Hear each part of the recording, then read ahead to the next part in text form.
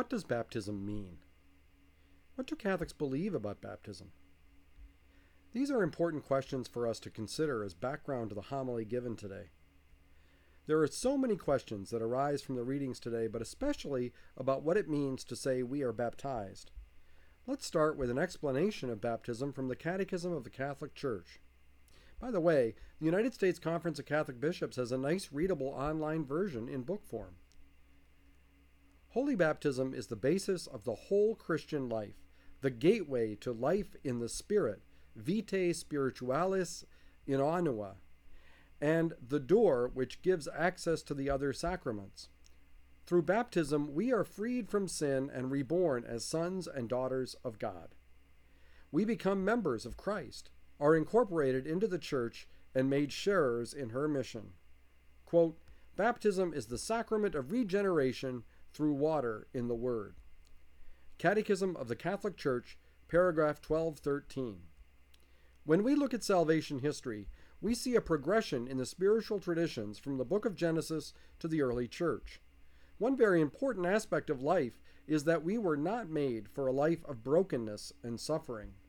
Rather, we were made to live in beautiful harmony with God and each other. The plan of God when we were created was that human beings were called to imitate communion with Himself in what we call original holiness.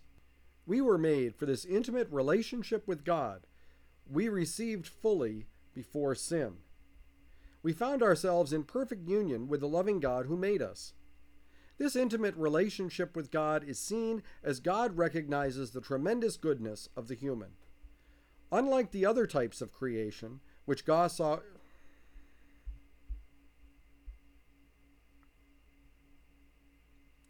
Unlike the other types of creation, which God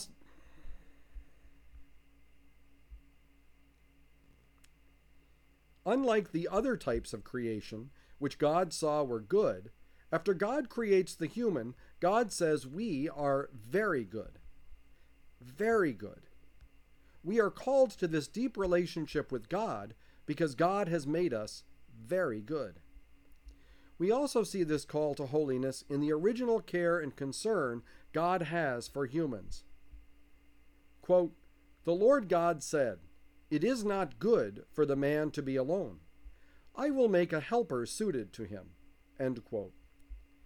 Just as God is a trinity of love so strong it is one, we too are made for a powerful intimacy with other human beings. This is the original holiness to which we are all called. It is not just that we are called to an intimacy that is holiness in God, but we are also called to the type of relationship where we are one with each other and with creation. And we see this clearly. It is Adam who names the animals. In the creation of Eve, Adam found the suitable partner for himself. And in the beginning, everything is in harmony. Harmony. Man and woman are united with each other in harmony. Man and woman are united with God in harmony. And man and woman are united with creation in harmony too. All is united and in harmony. The world is just. We see this referenced in other parts of the Old Testament. The great promise of the lion laying down with the lamb is reference to this type of harmony. So too is the kid playing in the cobra's den. These are examples of many, especially in the book of the prophet Isaiah.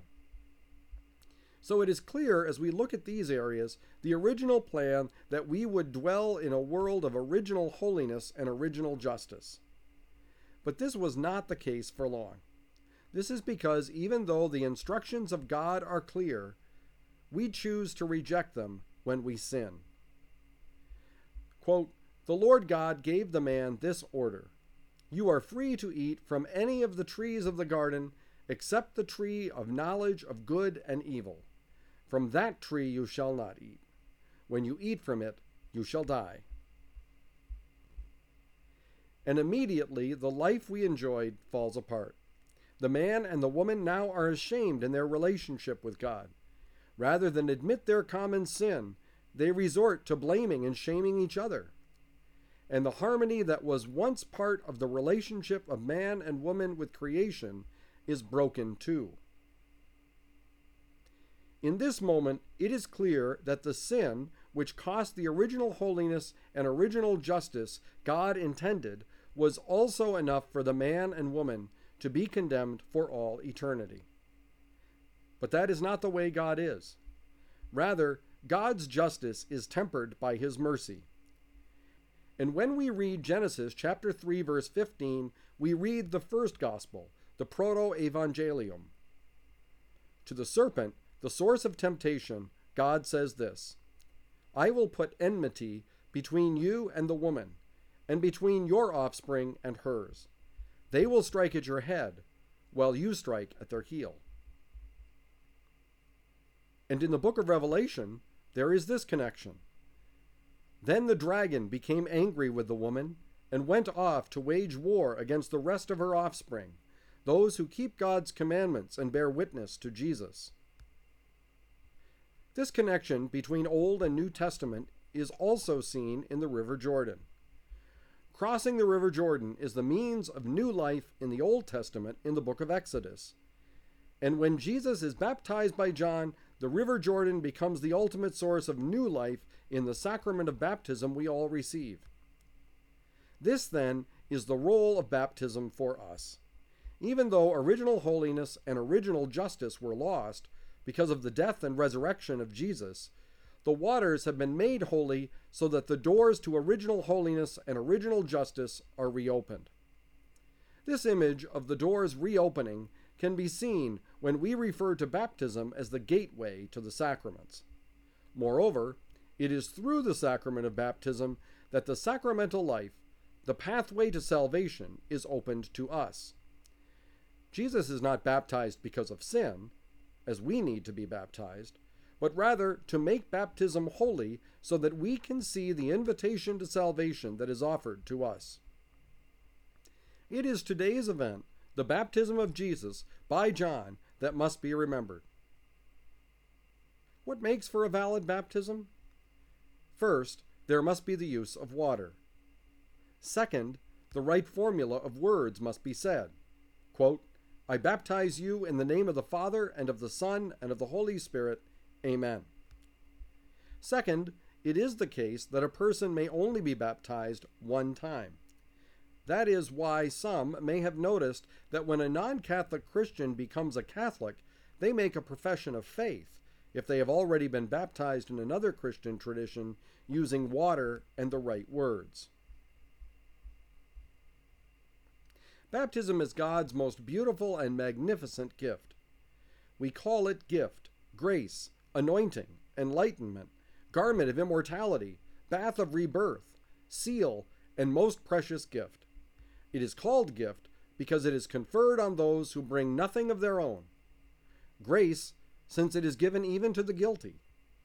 Baptism, because sin is buried in the water. Anointing, for it is priestly and royal, as are those who are anointed. Enlightenment, because it radiates light. Clothing, since it veils our shame. Bath, because it washes. And seal, as it is our guard and the sign of God's Lordship.